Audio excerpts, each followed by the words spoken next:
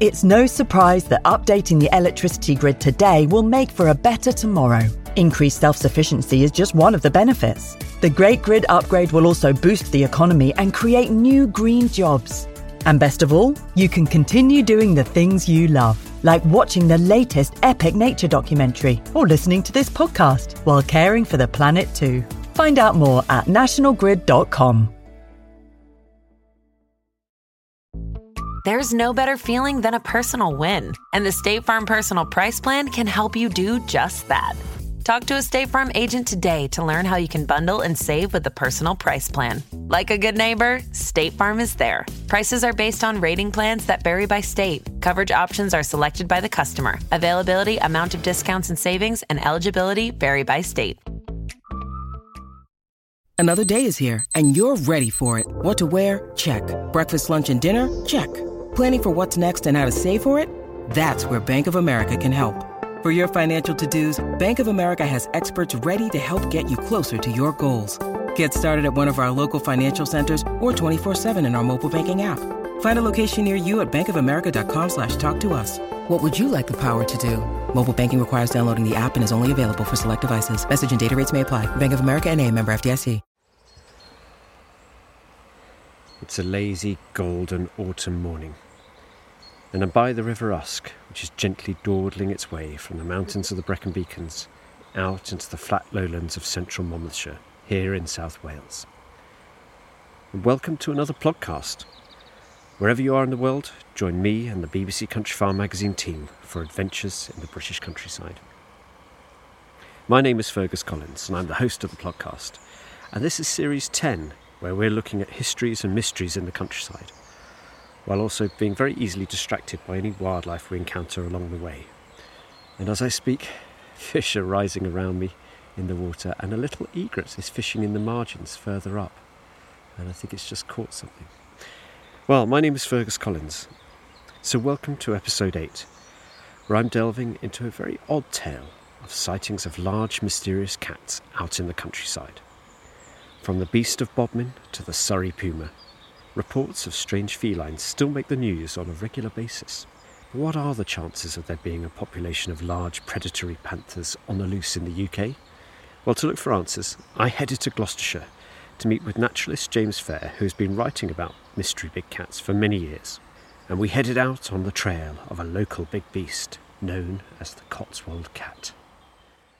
So we're in the village of Woodchester, near Stroud in Gloucestershire, and we're walking from the sort of main part of South Woodchester into a valley that local people call, imaginatively, the U-shaped valley.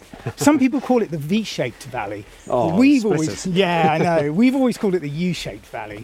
But it's better known as Boundary Court, and it's a National Trust, small National Trust property. It's an old farm, and the reason we're going there is because in the beginning of 2012, January 2012, a deer carcass was found by some local people in the valley, and it had clearly been mauled and eaten, nibbled at by various animals. And good people decided that not that animal. That's Ebony, I think. Ebony? Yeah, that's the name of the dog. Oh, okay. I thought that Ebony, I'll get the other one. Anyway, friends. Nice to meet you, Ebony. Nice. She's normally very friendly. And people decided that this must be the work of a big cat. And the funny thing is that this story could have just got into the local paper and died a death. But the National Trust, in its wisdom, decided that, yes, it could have been a big cat. And they decided to get some tests done on it, so some DNA analysis by some experts at Warwick, University of Warwick. And the interesting thing was, this whole story just completely took off. And all the papers came and visited, the Guardian and the Times and the Telegraph, and they were all here, Daily Mail. And the story just became huge. We had a massive, I say massive, it seemed big, meeting in the local primary school.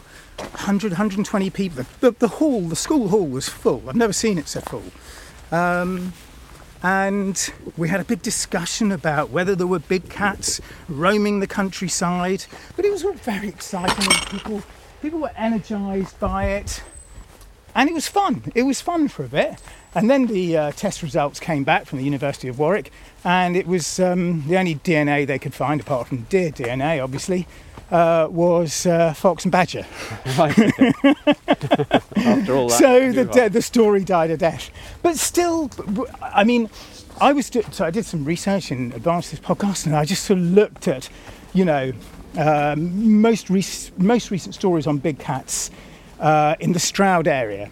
And, Stroud is not a big area, and, it's not completely rural either. I mean, it's quite a... No, I've just driven through. This is quite hilly here. Yeah. We're right on the edge of the Cotswold escarpment, and you've got these very steep-sided valleys. And at the bottom of the valleys, and this has historically been true for many years, there is quite a lot of development, because this is where they had the mills that took the wool to make, clothing from the and so on. Cotswold Hills. Exactly. All those sort of Absolutely. It's not a very, very wild area. But we're walking down a lovely, it's beautiful, sort of wooded. Yeah. Like it's a green woodpecker. Green woodpecker. Lots of green woodpeckers here. Very good for green woodpeckers. I mean, just to give you a sense of the season, there's blackberries. Yes. There are elderberries, haws on the hawthorn trees. Yeah. Yeah, so it's really autumnal, and there's a sense of fruit everywhere. I mean, goodness me. And I mean, the weather yesterday was baking hot, wasn't it? It's just turned today, hasn't it? It's the first, really feels like the first day of autumn. But there is, at least I would say, one story a month. Yeah. Probably 1 or 2 stories a month in local Stroud newspapers about sightings of big cats. And that's just looking at 2021, yeah? So we are going to be keeping our eyes peeled. Of course, because you never know. You do never know. But isn't that extraordinary, though, that there are, I mean, all across the country there are big cat sightings every year. There are big cat groups. And yet the proof is very, well, there's not a lot of proof. No one's ever really found a carcass or a... I think this footprints. That's right. Footprints, carcasses, a good photo, DNA, decent photos. I mean, there are the odd 1 or 2, but they're easily explainable. But most sightings are of black cats. Yeah. Now that would be either, of course, they're always described as black panthers. Yeah. Now, a black panther isn't really a thing. It's either a black leopard or a black jaguar. Almost certainly more likely to be a black leopard. Yeah. So panther is a. It's not a official, a classification or anything like that. It's not. No. Panthera is the big cat genus. Right. Okay. So Panthera type. So it's tigers, lions, leopards, jaguars, and snow leopards. Just coming out of the trees, so we've come through this dark tunnel of trees into this beautiful valley. Yeah, this is lovely. This is Boundary Court, what we call the U-shaped valley. Some people call the V-shaped valley. Yeah, I think more W. Well, I don't. No, that's true. It's a gentle. Yeah. It's a gentle V or U. I'll compromise. It's lovely. It's sort of rough pasture with a worn path through it. It's good for, so you get plenty of roe deer and muntjac in here. I've been here at night. Plenty of badgers, loads of badgers around here. Loads of buzzards. So there's lots of wildlife here. It's a real amphitheatre of trees around us. Yes, it is like an amphitheatre of trees. Yeah. You're absolutely right. And they're all just there's a tinge of gold on. Are these beech trees here? It looks mostly beech here. There's a lot of beech. There's lots of smaller. Beech and hazel. Yeah. I'd say probably the two commonest tree species. No one else around. Very peaceful, actually. Oh, that's good to. I mean, it's well used. This as a local people. So the National Trust. I don't know how long they've owned it, but they're sort of slowly trying to rewild it. Call it what you want. It's not really rewild. They're just letting it go a little bit. Yeah. It's grazed by cattle. They have belted Welsh blacks, which are beautiful animals. Don't think they're here today. I can't see them. No. I can't see any. So they may have been moved on. No fresh pats on the path. You will see there's a lot of. So there's nothing very interesting. Lots of nettles and thistles. Yeah. In fact, when there's some knapweed here, which is lovely. Knapweed, yes. The patch on the other side where there are some orchids earlier in the year. Mm-hmm. Some places just have a feel of wildlife richness, and this is definitely one of them. It's sort of starting to become better for wildlife, I think. The changes the National Trust is introducing, just the grazing regime and so on and so forth is starting to make a difference. So anyway, it was around here, and I can't remember exactly where, but it was just off this path that the carcass was found. Skipper there. Is that a skipper? Oh yes, skipper, yeah. Don't know what type of skipper. No, I'm not very good with skippers. We'll see how many butterfly species we see today in sort of mid-September. Is that a raven? That could well be. That does look like. Looks quite big, doesn't it? I know size is really hard, but that feels big. Yeah. Feels kind of buzzard size to me. Yeah, that's. And you look compared to those probably jackdaws coming out. Yeah, that's a big sort of Lancaster bomber. And exactly. The big cats stories have been around for a long time. They have. Because I remember things like the Beast of Bodmin and the Beast of Exmoor. The Beast of Bodmin was one of the first, wasn't it? Yeah. That sort of captured the imagination. Yeah, exactly. Badger poo? Doesn't look like dog. I don't think that's dog poo. No. I do like a good look at poo when we're on a walk. There's a dog walker. And, oh look, this is Richard. Hello, Rich. All right, how you doing? Yeah, all right. How are you? All right, really. Cats. What, living around here? Yeah. We're chatting about big cats. That was my dog Betty. She was a lurcher. Ah. But she's dead now, so you won't find any. It was her, and we used to talk to her and say, you're letting everybody down. Yeah. But it was definitely her. The people were spotting your big lurcher and thinking it was back lurcher. Over distance, panther, named over there. Yeah. Panther, nailed on, yeah. Yeah, interesting. So we haven't owned up, we've never made that public, but... You think it was your black lurcher? Betty the dog lurcher, Betty the dog was actually the big cat. That's a really good. Well, we've solved it. We can go back and go to the pub now. Mr. Holmes. We always do it. It was a family joke.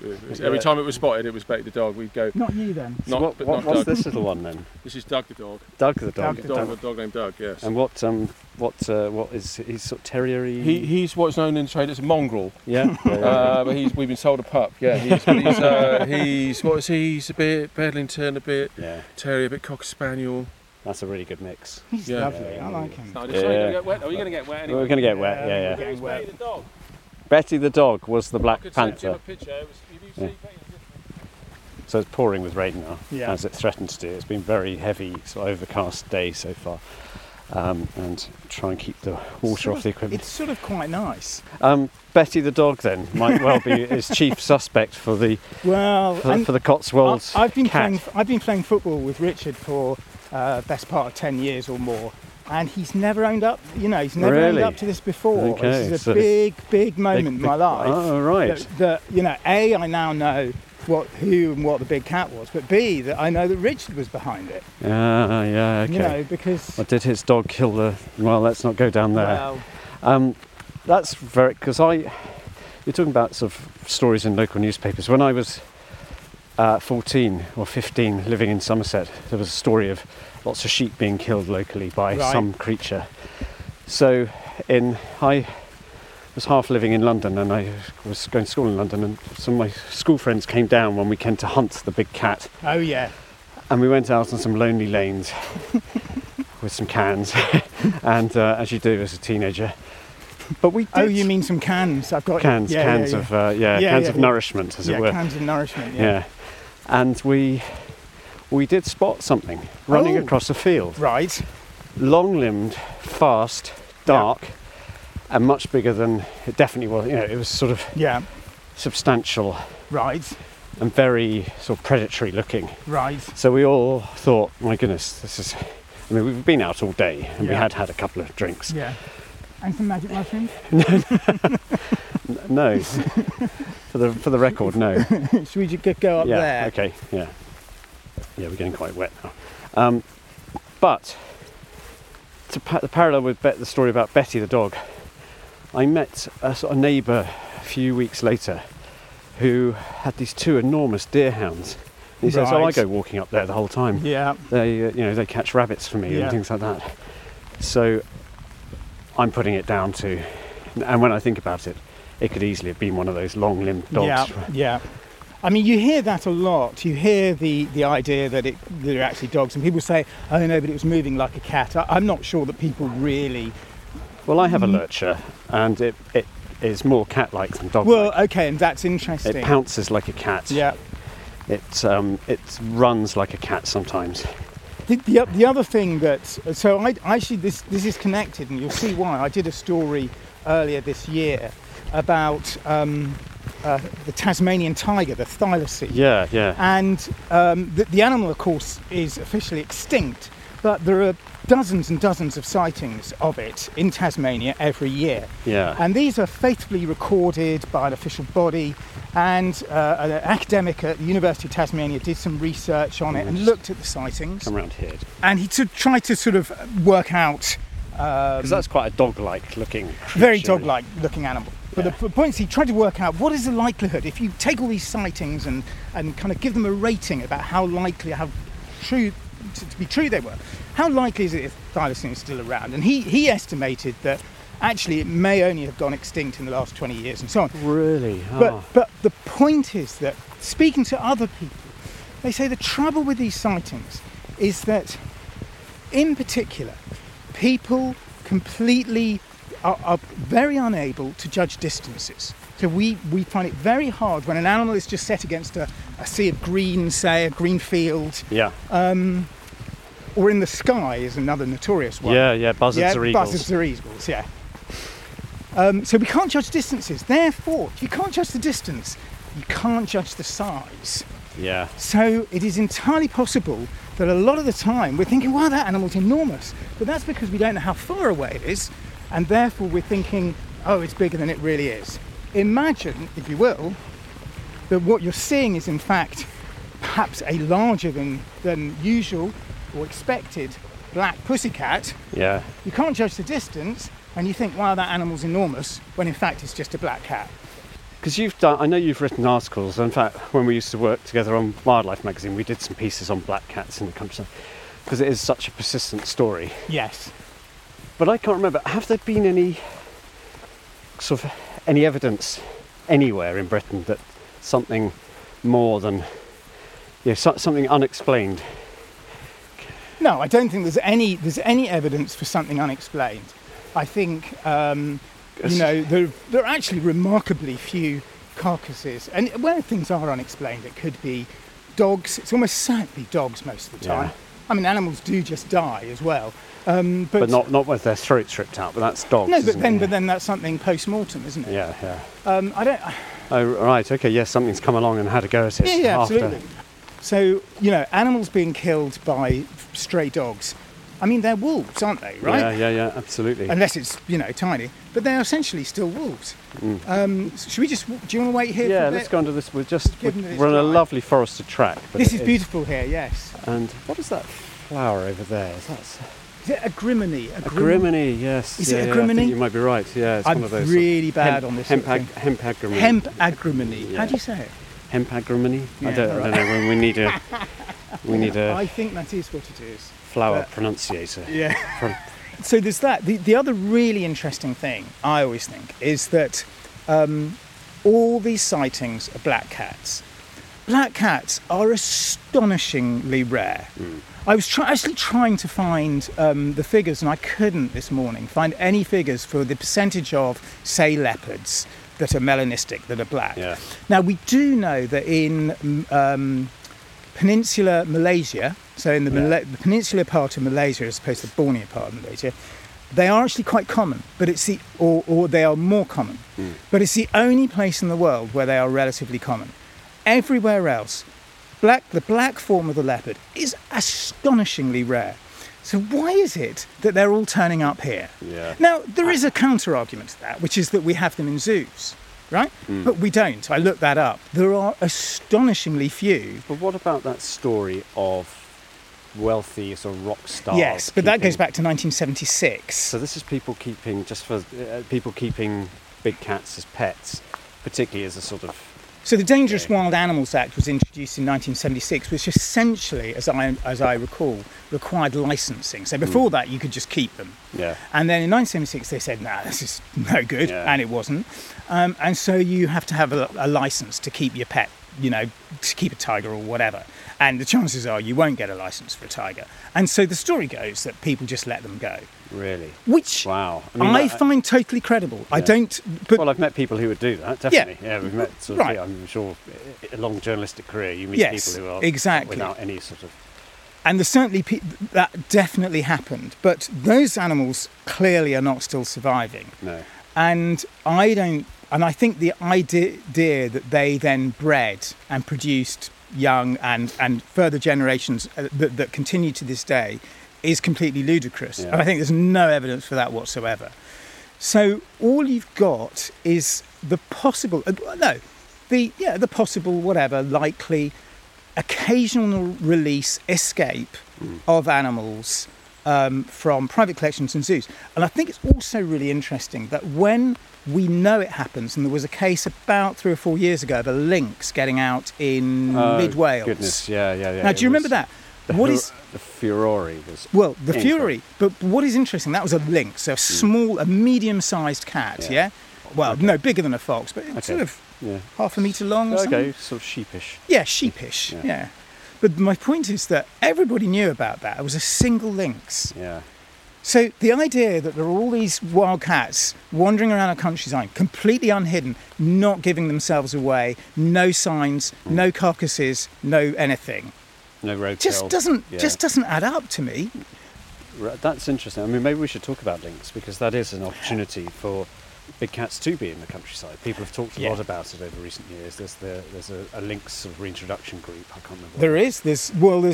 There's a group called, and I always get their name wrong, so I apologise for this. It's either Lynx Trust UK or Lynx UK Trust, but they have been looking to try and get a formal sort of reintroduction plan off, going for 4 or 5 years.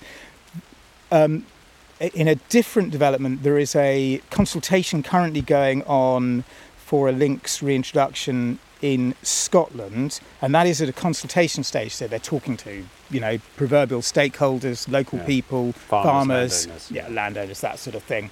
And that is going about it in the right way. And what we also have to say at this point is the point here is that the lynx is native to this country, and the leopard is not. Definitely not native. No. That's a really important thing. Unless you go back to sort of... yes, but we're talking sort of Gondwanaland or post-Ice Age, aren't we? And that's really, really important. Do you know when the last lynx... I think the last lynx, about 500 AD. Really? So Roman, at the end of the Roman Post-Roman, it probably died out mainly because of loss of habitat. Even in those days? Yeah, absolutely, definitely. Yeah. Possibly loss of prey. There would have been a lot of hunting of deer at that point. I mean, roe deer went extinct in this country. Because of hunting? Because of hunting. Yeah. They had to be reintroduced. I mean, not many people know that. It's fascinating. I didn't know that until about, the years I didn't know that. Yeah, one of the things of deer numbers have exploded because nobody relatively few people hunt them. Yeah, absolutely, yeah. So the lynx, it is a native animal. There's no doubt that in many parts... In snow, I'd say in some parts of the UK, it could survive and do perfectly well, and would be rarely seen, would cause no trouble at all. They would probably take occasional sheep, but I'm sure you could find a way to compensate farmers and so on and so forth. But overall, you've got to say it would be a benefit to UK, biodiversity, a welcome addition, and all that sort of thing. Well, that's. I mean, personally, yes, I would love to see more biodiversity, but obviously there are some people who'd be very fearful of introducing a predatory cat. So, I mean, okay, we have to also say at this point, a lynx poses no danger to humans. It poses relatively little. It poses no danger to most livestock, certainly not cattle. I think so. Studies in Norway, I have done some research on that, and suggest they do take occasional sheep, but actually numbers are pretty low.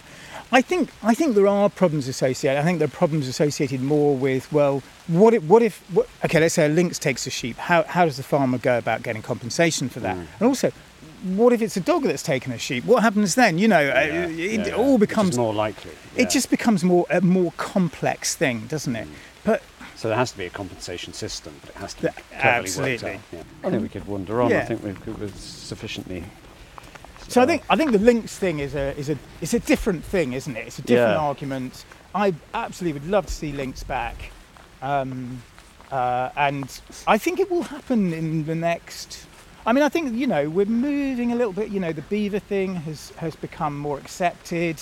White-tailed eagles, kind of Isle of Wight. Isle of Wight, yeah. Who would have thought we'd have eagles on the Isle of Wight in our lifetime? Exactly. They've just released another 12, haven't they? Have they? I didn't know that. Yeah, just literally last week. Yeah, I knew they were going to do another interview. I mean, Roy Dennis, which is a. So we are slowly becoming more accepting of the idea of bringing back these lost species. Yeah. As a society, I think. So I do believe we will see, I don't know, next 10 years lynx maybe. Interesting. Okay. Well, but I think wolves is probably. I don't think that will happen in our lifetime. No. That sort of. So you touched on the sense of things that we've lost, and perhaps we've lost touch with the wild elements. Do you think that's why people want to see wild cats, big cats in the countryside, or why they? I do. I think wishful sort of hope for something. It's wish fulfillment. It's that sense of mystery, isn't it? And I think it. There's. I was talking to some friends at the school gates this morning, and I said, I'm doing this podcast, and we were sort of joshing about it, and their immediate first thing was kind of Loch Ness Monster, Sasquatch type thing. Right, yeah. And which I think is interesting because and to a certain extent, I do put them in that category.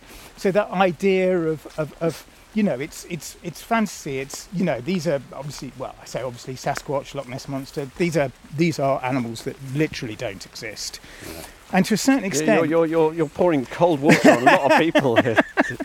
This is a Histories and Mystery series. I'm a terrible skeptic. I mean, it's important to. But talking about those, just interested in that bird. I think it was a marsh tit.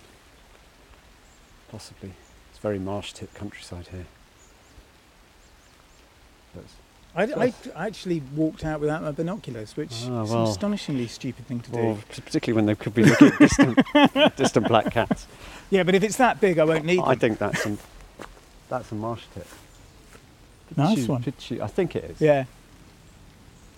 Well, this is where we get a vista where if we were to see a beast. Yes, you'd see it over there, wouldn't you, or coming down that hill. Yeah. Too far away to be certain. Yeah, exactly. And the footage would be grainy and inconclusive, which all the footage I've ever seen has been. It's just this kind of, it's could barely even, could just be a sort of moving blur, Do you remember the Beast of Exmoor where they sent the Marines out onto Exmoor with night sights back in the 80s or something like that, when we were very young, obviously. Yeah. And did they find anything? Well, there was the same sort of grainy images on the night sights of sort of what could be anything. I remember hearing, and I never managed to confirm this, and I sort of gave up after a while, but in the Forest of Dean, where they do their, they do night service for wild boar, and they also have camera traps out. And I heard various stories that they had found they've got numerous images of big cats on their cameras, but had, as people say, suppressed the information. Oh, right. A couple of magpies. I like to see two magpies. Oh no, there's four magpies. What's that? 4 for a boy. Oh well, okay. Yeah, that's obviously a whole family of foraging. I like 2. 2 is always a good sign on a podcast. So this is part of the. So people do get quite conspiratorial about this sort of thing. So there's a conspiracy theory that's being suppressed. That's right. And in fact, I will tell you this, and I'm not going to name any names. When the results came back on the deer carcass that was found over there, it was found to be fox and badger. I think it was mainly fox. I think it was a little bit badger found. Anyway, someone I know in the village did say, was that a... That sounded mechanical to me. It's mechanical, isn't it? Yeah, I was like, gigantic woodpecker. Exactly. But someone did say to me, he said, it's very funny, you know, Jim. He said it was very funny because we'd heard they had found some cat DNA, and then suddenly they hadn't. And I just think they're suppressing the information. Oh, yeah, so much of this sort of suspicion of government. Well, yes, and this is the University of Warwick, you know. I mean, right. Yeah. And I just, you know, it's hard to know what to say at that point, isn't it? Suspicion of authority. Yeah. Yeah. I think. So there's not. I mean, we talked about Nessie, and there's no Bigfoots in. Big feet, no Bigfoots in big feet, yeah, in Britain, but no, there are some other. So yeah, what else we got? We got there's that Cornish sea serpent, isn't there? Oh, is that Cornish sea serpent? Yeah, more Gower, which is more Gower, brilliant. Wasn't there some kind Gower of is big. I think more is sea, so big sea creature. Wasn't there some kind of unidentified Welsh chupacabra type thing? Oh, I don't know, I might be making this up. You know, goat sucking, what's that? There is. I did a lake monster podcast ages ago in Llangorse Lake, which is quite small, and there's something called the Avanc, which is this sort of creature that, toothed creature. And I think the last verified, the last sighting taken seriously was from the 1980s. Oh, okay. But it's quite recent. Yeah. But and the guy sort of said it could also have been a very large pike. So, which I remember we took the kids years ago. We were coming back from Harris, and we took them to the Loch Ness Centre on Loch Ness on the way back. We'd gone from Stornoway maybe to Ullapool, and we drove back via Loch Ness through the Great Glen. Just brushing by elderberries here. It's really sort of and I remember that there they basically said the Loch Ness monster could have been sturgeon. Really? Okay. Because they do have those sort of spiny back. Exactly. Not and I think fins, they would have been found there. Really nice bunches of. Wow, the Englishman's grape, as I tell people when I used to make wine out of elderberries. Too much hard work when you can get a bottle of something better for a £5. There's a great spotted woodpecker up ahead. Keep. Oh, that's great spotted woodpecker. Yeah. So we got two of the three woodpeckers. But if we get the third woodpecker today, that will be even better than seeing a black cat. Yeah. Yeah. Somewhere here. Yeah. There he is. Yeah, just. Oh yes, very distinctive fly. Yeah. So that was the sort of contact call of the great spotted. So now we're coming out of the valley. We're coming back into the village. So we come back into North Woodchester. The communist north, as we call it. You're divided in two. We are divided. We're going to have to go through the demilitarised zone in a minute, and go back into the free south. Yeah. Have you had any import-export problems in the last? Huge. Something terrible. We've left Woodchester. We've left the rural idyll of Woodchester and come to the small town of Nailsworth. Nailsworth is a lovely Cotswold town.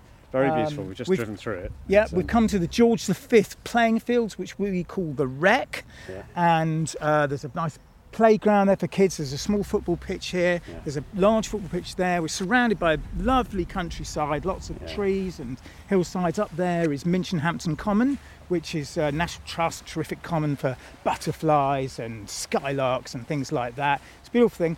And the reason I brought you here is because a friend of mine, who I'm not going to name just because she just didn't want to kind of, anyway.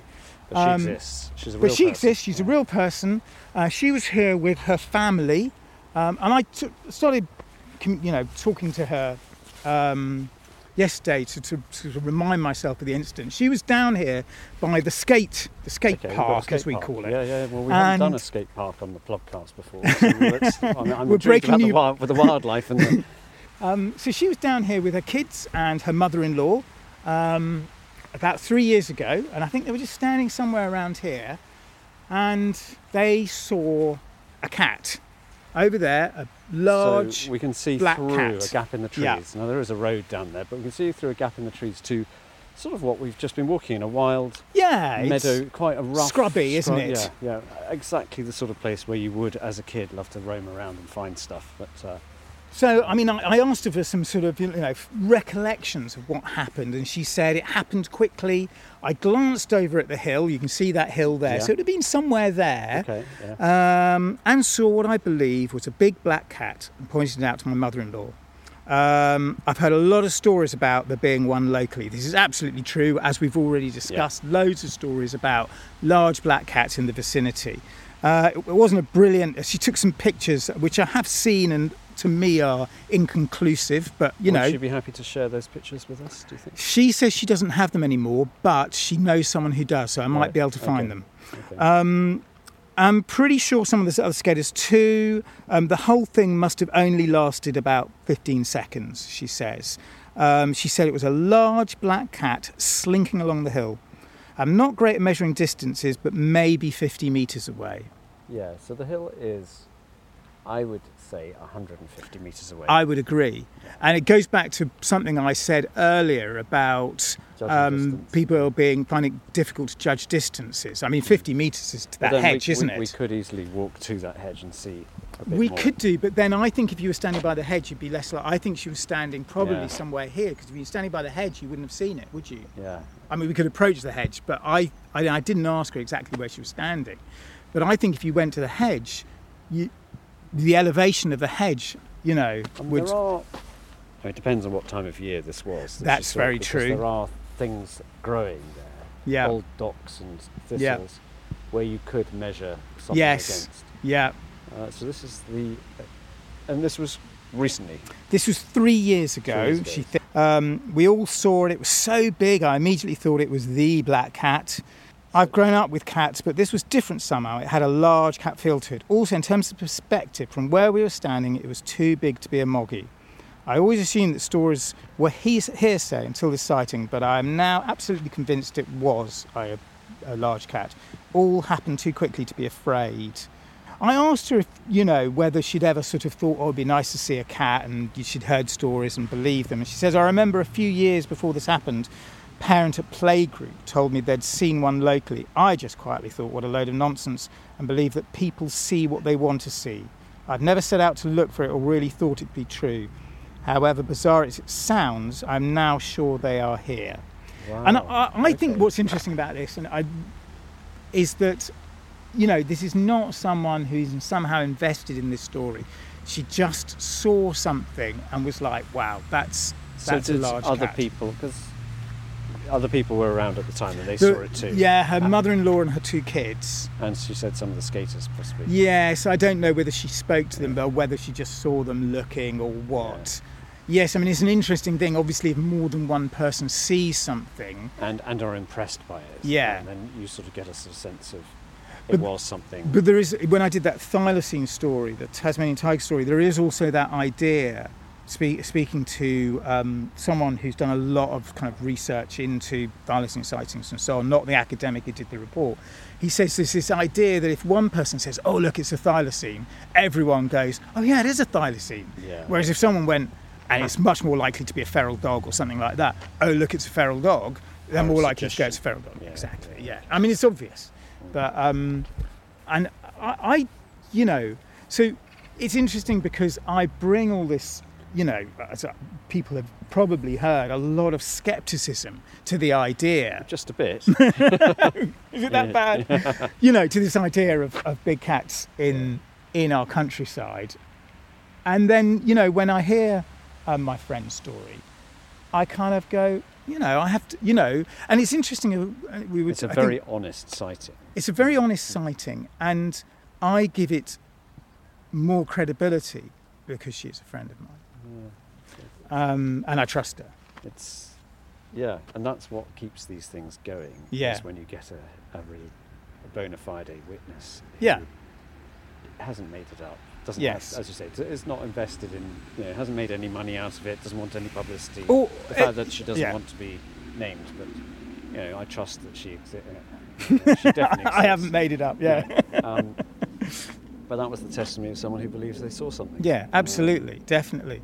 And I'm sure a lot of them, do you know what, I'm not saying that people are making, I'm sure some people make up stories, but I'm not saying that most of the sightings, and as I said, I went through the ones just this year, and there were, I could find 5 or 6 without even trying. I'm not saying these people have made them up. I'm just saying that in almost all the cases, they are probably mistaken. Yeah. I don't know in this case. Obviously I don't know what she saw. Something to appear. It's like a little bit of framed by 2 large trees. Yes. This tree is familiar, I think. Is it a tulip tree? Might be. Yeah, it's not a native tree, is it? Or but yeah, there's some odd trees here. But it's framing this scrubby hill. And it's not a tulip tree, is it? What is it? It's got huge oval leaves and sort of quite a lot of several trunks. Is it walnuts? It's a walnut. That's what it is. It is a walnut. Yeah. So it is a native tree. Yeah. It's walnut. I don't know that walnut is a native tree. I think you'll find it's continental. Right. I like sycamore. These are 2 walnut trees. They don't have any fruit. Some years they don't. But because these animals, if a leopard, let's say it's a leopard. Yeah. It needs a big territory. Huge. Yeah. Around here, it would have to be absolutely vast. So the Cotswolds would potentially have 10, 15 individuals if it was an African. If we transport it to Africa, where leopards are sort of mostly used. And so density is entirely dependent on prey, and different parts of Africa will have different densities of leopards depending on how good the prey is. So in parts of, I think, places like, Ngorongoro Crater, Serengeti, you will have high densities of prey and therefore high densities of leopards. In places like Namibia, where you still get these animals, the density will be much, much lower. Much to eat. Because there's far, because it's a more desert environment, not a savanna, and so you'll have much less prey. Should we walk up to where we get a view over this hill and so it's a 1,000,000 to 1 shot. What I think you have to realise about around here is that if you take, the area around Stroud, whatever square kilometrage that is, what you've got to realise is that only the parts that are woodland are effective habitat. Yeah. Everything else is redundant. You might have deer feeding out here on there, but they have to have woodland. Yeah. In order they need it to be during the day, just as cover, and because they just would not exist if you didn't have good woodland. Roe deer and muntjac, which is what we've got around here. Yeah. And if you don't have deer, there is absolutely no way that a population of leopards is surviving on rabbits. Yeah, or pheasants, I don't know what. Yeah, chickens and sheep. But there are no stories of sheep carcasses being sort of turned up. We can get through up here. Yeah, look, doesn't it? I've never been here before. I've come to this wreck 100 times. Let's go into black cat territory. There's lots of burrows here or something, or badger set. I don't know. It's highly possible there's a badger set, actually. It looks like a sort of. That's a hawthorn, isn't it? Yes. Yeah. Oh, absolutely festooned. In haw berries. Yeah. It really is. Did you say haw berries or just haws? Yeah. HAWS. Yeah. This one seems to have a sort of. That's an elderberry, totally stripped. This elderberry. Oh yeah, it is, isn't it? Right at the end of elderberry season. It's funny because elderberries, when they're ripe, they dangle down. Like the ones we saw before. Where are those? They've been stripped before they've had a chance to dangle down. Yes. So now we're in a sort of flat sort of pasture, and it's like maize. Cornfield. Maize field. Cornfield, yeah. Maize field, yeah. Yeah. And then we've got just this little patch of wildcat scrub. This feels like it's sort of managed in some way, doesn't it? Totally.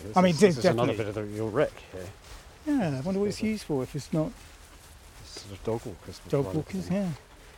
So we should talk about the cats that do exist in Britain before we end the wildcat, which right, I'm sure the wildcat, sure you've written about. I'm sure I have, yeah.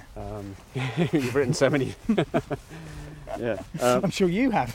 Probably, yeah. I've never seen. Obviously, No, I've never seen one in the wild. Really hard to see. Yeah, almost impossible. And there's a lot of conjecture of just how many pure wildcats are left. Absolutely. But they are. Oh no, there are some plans to reintroduce them around the. There are. There's talk of reintroducing them to sort of Derek Gow is very keen to try and bring them back to sort of Devon, sort of Dartmoor, Exmoor kind of area. I think there's sort of various talk around that. I think Forest of Dean has been mentioned, and that would be amazing because of course we call it the Scottish wildcat. It's nothing, it shouldn't be a Scottish wildcat. It should be, a wildcat. And should be all over this country, at least where there are woodlands. And I think you could have where is lynx? Not sure about lynx around here in terms of prey base and the sort of available habitat, all the roads. But you could have wildcats here. I don't think there's any problem with that. But there's no chance that these sightings could be.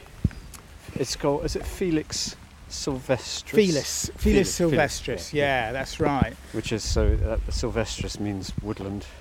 Absolutely, woodland cat. Yeah, definitely. So it's but it's not big. It's larger than your average domestic cat. I mean, I think they're sort of the size of a fox. They're decent sized animals, but the reason why no one's confusing them with that is because they always describe them as black. Yeah. They're never tortoiseshell animals. Yeah, they're quite brindly tortoiseshell. Yeah, imagine a tortoiseshell. They have those very sort of thick tails, and I think one of the things they have a black tip. I think is that essential and sort of diagnostic? I forget now. Yeah, there's a few things. That, look what! It's a black dog romping over the grass. I'm sure people could see a black dog like that and think, if there's a little bit of, hysteria is a strong word, but if there's a lot of sort of talk about black cats and then you saw a black dog like that, from a distance with poor eyesight. Yeah, maybe. Maybe you're not. I mean, I don't. Maybe from further away, possibly. Yeah. I don't think there's anything remotely cat-like about that dog. No. But you were saying earlier that the lurcher does have a slightly more cat-like feel to it. Definitely the sort of longer limbs and the kind of very extended body as it runs. Yes, and I can see that. I think probably. I mean, we're looking at that animal from 20 yards away now. I think it would, if it were over in the corner of that field there. And I think some of these sightings are that far away. That's 400 metres away, yeah? Yeah, at least, yeah. Then I don't think you'd have a hope in hell of telling what it was. It would just be a black animal moving. And with shadow and all sorts of things. It could expand its size. Yeah. I mean, amazing, the woodland down this valley. Yeah. It does look sort of cloud forest. Yes, it does a bit in this sort of hazy light. With this rain and everything, doesn't it? It is kind of interesting. I mean, it's a lovely, lovely area. There's lovely woodland up there.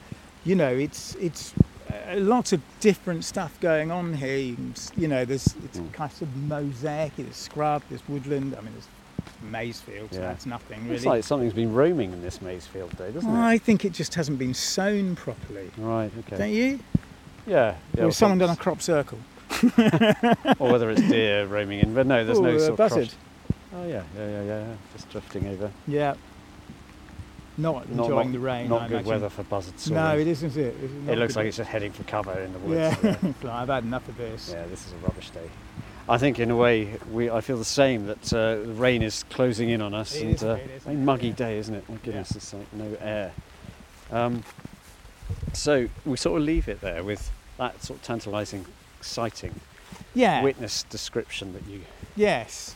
That sort of leaves it open. It does, and I'm happy to leave it open. Yeah. Yes. But my general thing is, most sightings, 99 out of 100 sightings are something else. There might be the occasional one because someone somewhere has had one of these animals illegally and it's got out, or they let it loose deliberately. I don't doubt that happens. We haven't seen any black cats. No but black we didn't cats. Expect One black dog. One black dog. Oh, and Doug the dog. Doug the dog. Doug the dog, who was blackish. And Betty, who... Well, we didn't see Betty, did we? Who's no more. But yeah, but we have actually cracked the problem. Yeah. We know what it is. We didn't expect that, actually. What's that? We didn't expect to actually solve the Cotswold cat mystery. It's brilliant. It's another case solved. Well, I think it would be good if anyone has ever seen a black cat, a big black cat, and would like to tell their story on the podcast, or just send us an email. They should get in touch. Get in touch. Editor@countryfile.com is my email address. Just send a story, photos, whatever. We'd love to hear them, because it'd be great to prove James wrong, obviously. I would like to be proved wrong. Yeah. I mean, actually, I really genuinely would. Because we could do a lot on this. I think it's part of a deep myth about the countryside. You know, we haven't even talked about the black dog myths of the Middle Ages. Right, yeah. In more recent times, Black Shuck in East Anglia, and Black Shuck, the Wild Hunt and Dartmoor, all these things. Sort of Hound of the Baskervilles. Hound of the Baskervilles, yeah. We'll pop down there and see if we can see that one.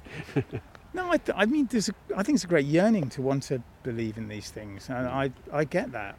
Wanting something really do. Deeper, a deeper story in our countryside.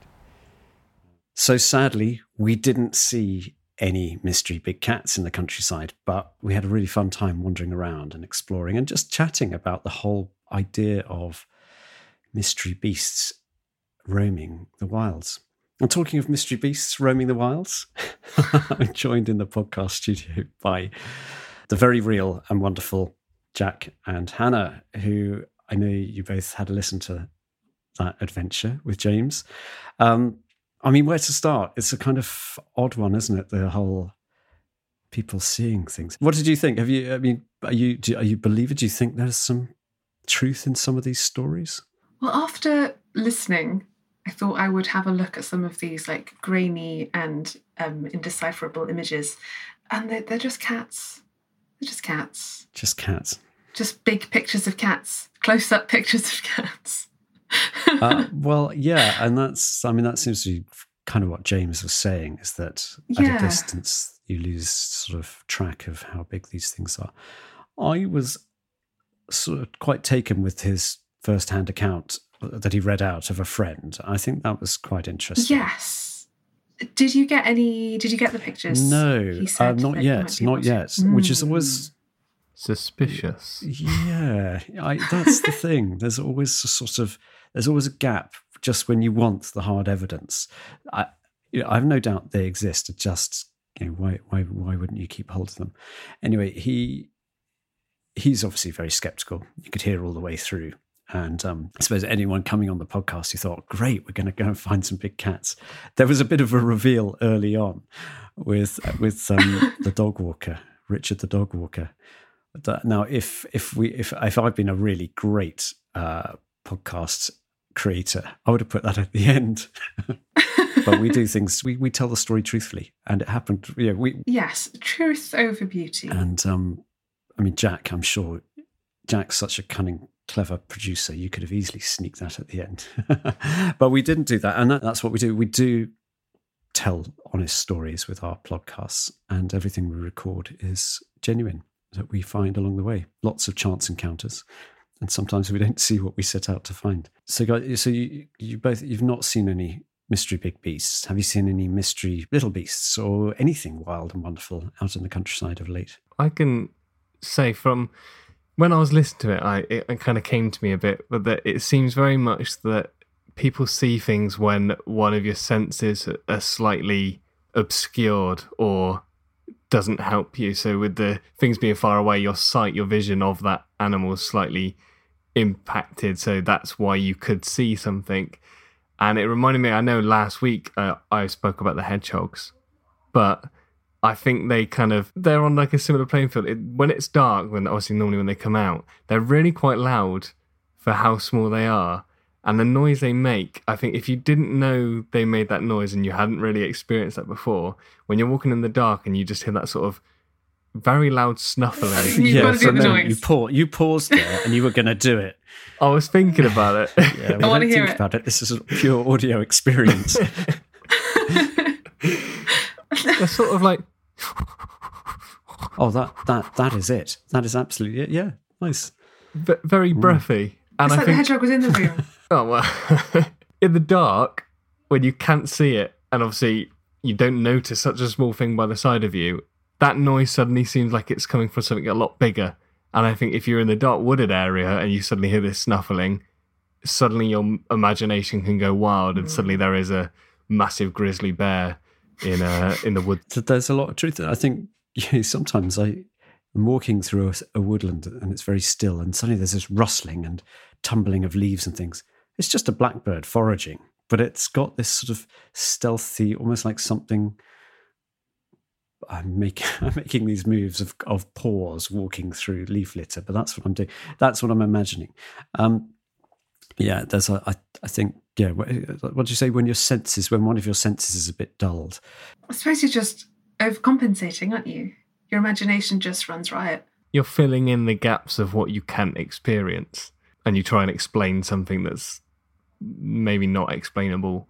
And there's also lots of studies into our sort of primeval bits of the brain, so fear of spiders, for example. I've just written an article on spiders, really interesting, and I do have a slight fear of them. Really big, hairy spiders that appear out of nowhere in the house and hunt you down. But that fear is very, very common, arachnophobia. But actually, it's been traced to when spiders really were a threat to us, and perhaps we huddled in caves out of harm's way, and then out of the corner, out of a crack, would come a deadly spider. We have these things. So maybe when we see little family cats out in the countryside, we sort of imagine from our. I mean, I'm riffing here, but it could be that it stimulates some sort of primordial memory, and we those cats grow in our minds, and then we tell our friends, "Oh my goodness, I've seen a huge cat." But then if you listen to James for any length of time, he does pour absolutely so much cold water on the idea that I'm never taking him to Loch Ness or anywhere else exciting like Oh, no. Yeah, tread softly, James, as you tread on our dreams. But any other exciting adventures? This Hannah, you're always up to something. Only walks recently. Oh, that's exciting. Big walks, yeah. Because there are quite a lot of touristy areas around Gower, where I am at the moment. It doesn't take much for you to you can park at the big car park and then within sort of 5 minutes find yourself completely alone. So I've been doing quite a lot of that. And you've been out recording some lovely I know you've been out recording some lovely sounds of the seashore for our sound escapes. Yes. So. Lots of watery sounds. So don't listen to them if you need a wee, because it's just going to be awful. And those go out on Fridays, so we've got a few stored up. That's the magical thing. We were sort of thinking after the birds stopped singing, we might run out of great ideas for audio for our sound escapes, which, for those who haven't heard them, are 5 to 10 minutes of just gentle sounds, meditative, mindful sounds of nature, without us waffling all the way through it. So it's just a kind of moment to take some time and audio postcards. Well, you present them. You should be talking about them. I do, with my lovely voice. There we go. Oh, Jack's fallen asleep. He's got a big smile on his face. So you've been out recording those, and Jack, you've been chained to the various sort of microphones, headphones, and mixer decks. I don't know, laptops. Desktops. The tape machine. Yeah, that's right. Yeah. Yogurt pots on strings, and you've got the whole. So have you managed, apart from your hedgehog adventures? I took a trip the other weekend down to London for a couple of days, which was nice, but obviously it's different. It's not as green as where I am, and you kind of experience things differently. The nature's completely different. But it was nice to come back from that, and we popped down there. We've got an Arboretum by us. And we went for a walk there, one at a sort of lunchtime afternoon. And it was nice going there. It was a very quiet day. It was weird to go from such a contrast of the hustle and bustle, even though it's quieter than usual in London, to sort of sat in a woodland, robins chirping around you, and that's sort of all you can hear. That's the loudest thing. There's nothing drowning that out. It was unusual and odd, but also really nice and calming and reassuring. Now, the exciting thing is we are all actually going to meet and make a podcast together for the first time since early 2020. So this is, Jack and I have met up for one brief adventure, but this is where are we going? We're going to the Malvern. We're going to the Malvern show. It's going to be so exciting. Yeah, it's like, with everything there, livestock, giant vegetables. Yes, the vegetables are the most important thing to us, I think. Yeah, the vegetable judging competitions and all the fun of a agricultural fair. So really excited and really looking forward to seeing you both in kind of real life for once and having a proper podcast chat. So that's something to look forward to. Let's hope for decent weather. Otherwise, you'll hear a lot of rain sploshing about and wails of misery from the three of us. No, we love the rain. So we're really looking forward to that, and it's going to be a great adventure. And our series of histories and mysteries continues for many weeks yet. We've got loads more great things in store, and we've all been out recording. And of course, as I mentioned, we've got Hannah's lovely sound escapes every Friday for a bit of gentle relaxation. Also, please do send your thoughts and your reviews, whatever podcast provider you use. And you can email me, Fergus Collins. My email address is editor@countryfile.com. Always happy to hear your suggestions. If you're inspired by Hannah's sound escapes, do record anything you'd like and send it to us. We love to hear little sound postcards of yours from around the countryside. But for now, from us three in the podcast studio, thanks so much for listening. Look out for big cats wherever you go. Let us know if you come across any. Send us photos. We'd love to hear more. But until next time, it's goodbye.